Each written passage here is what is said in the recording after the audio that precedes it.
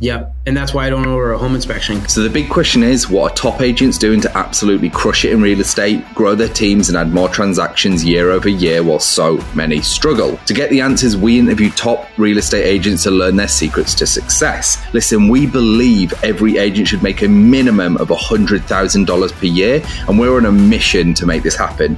We've already helped over 100 agents achieve this with our coaching. So if you want to fast track your business growth, get to your first $100,000 in GCI, or add another $100,000 in GCI using social strategies, then head over to go.eliteagentsecrets.com, or you can just click the link in the description below.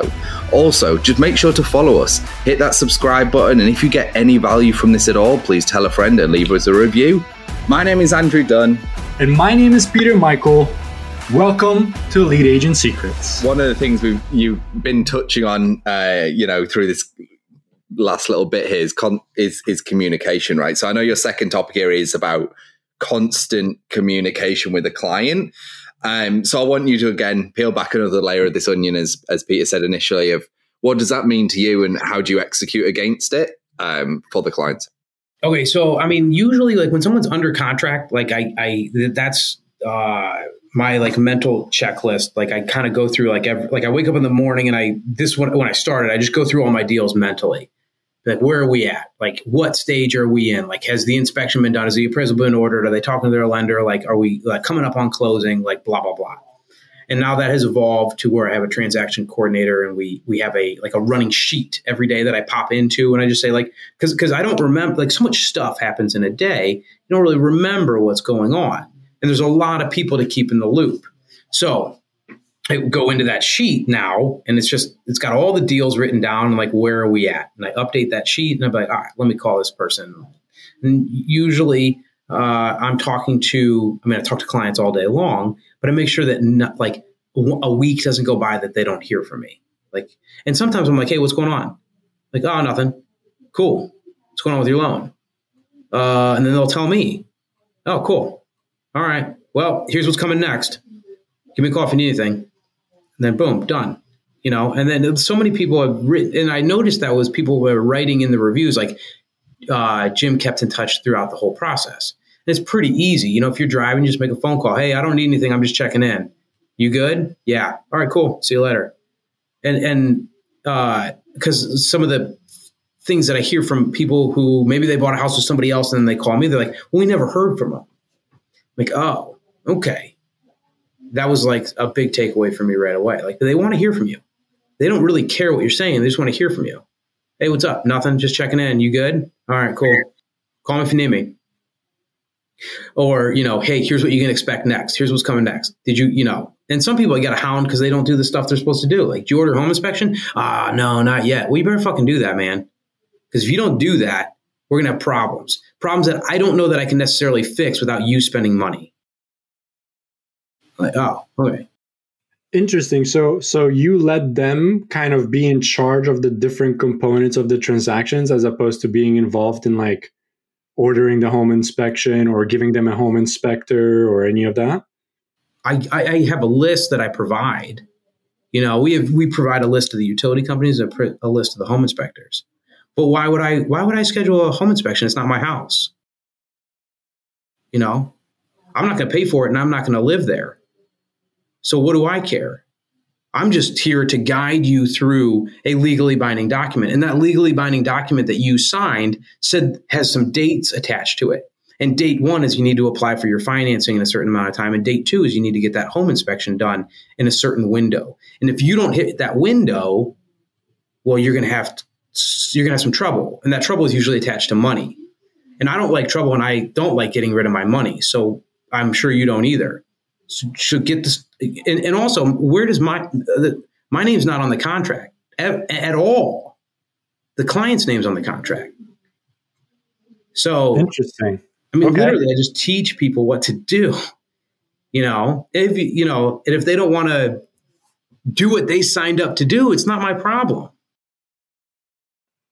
I love how crystal clear you are in your communication.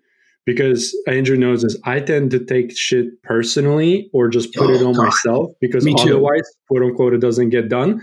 Yeah. And I'm very humbled because I'm not doing the numbers that you are as of this podcast. Maybe a different story. But I just take it like, oh, the inspection hasn't been ordered. Okay, I got to get in touch with the inspector. So the inspector reaches out to the buyers and... No, I mean, I had a mentor a couple years ago, and he was really good. But like, no, I don't order an inspection. I will never hire somebody to do work on a house. Because I mean, this is all through like. No, I stay away from that stuff too, because that opens you up for liability for anybody listening. Every single time you make a recommendation, referral, whatever, professional, licensed person or not, like you're going to be attached to whatever else is coming down the pipe if that person screws it up. Yep. And that's why I don't order a home inspection, because if they miss something, who ordered the inspection? Oh, the realtor. Oh, why'd the realtor order the home inspection? It's not his house. So that's why I give them a list.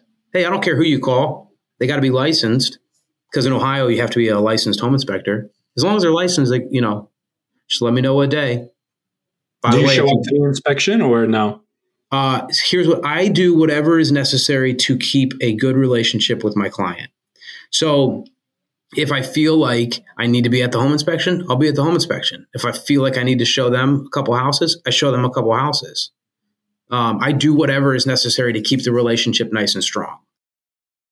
And you can tell because I call them. Hey, what's going on? Nothing. So-and-so showed us some houses. Oh, cool. How'd it go? Well, I mean, I don't know. I mean, I feel like he didn't know this or that. Like, oh, okay, cool. And then I show up to the next, and I take them to the next one. Send me, whatever. I take them and I say, hey, listen, here's what you really want to look for when you're looking at houses. You want to look at the roof. You want to look at the furnace.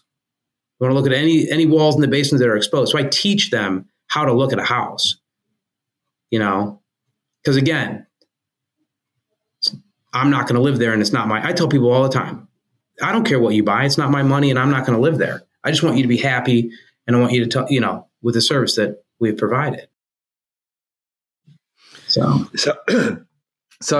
once you've got that sale done, you've kind of walked them through, everything's gone, hopefully gone well, smoothly, swimmingly. In real estate, I think, isn't it like a good transaction's only like 5 or 6 fuck ups along the way? Something like that. Oh, yeah.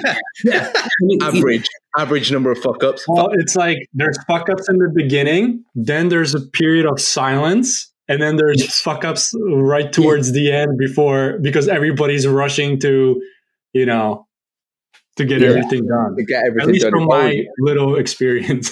It's always fucking last minute, man. This is what we've just discovered. It's just like, everything's like, fuck ups in the beginning, not much going on in the middle, trying to just organize everything. And then at the end, it's like everything goes wrong.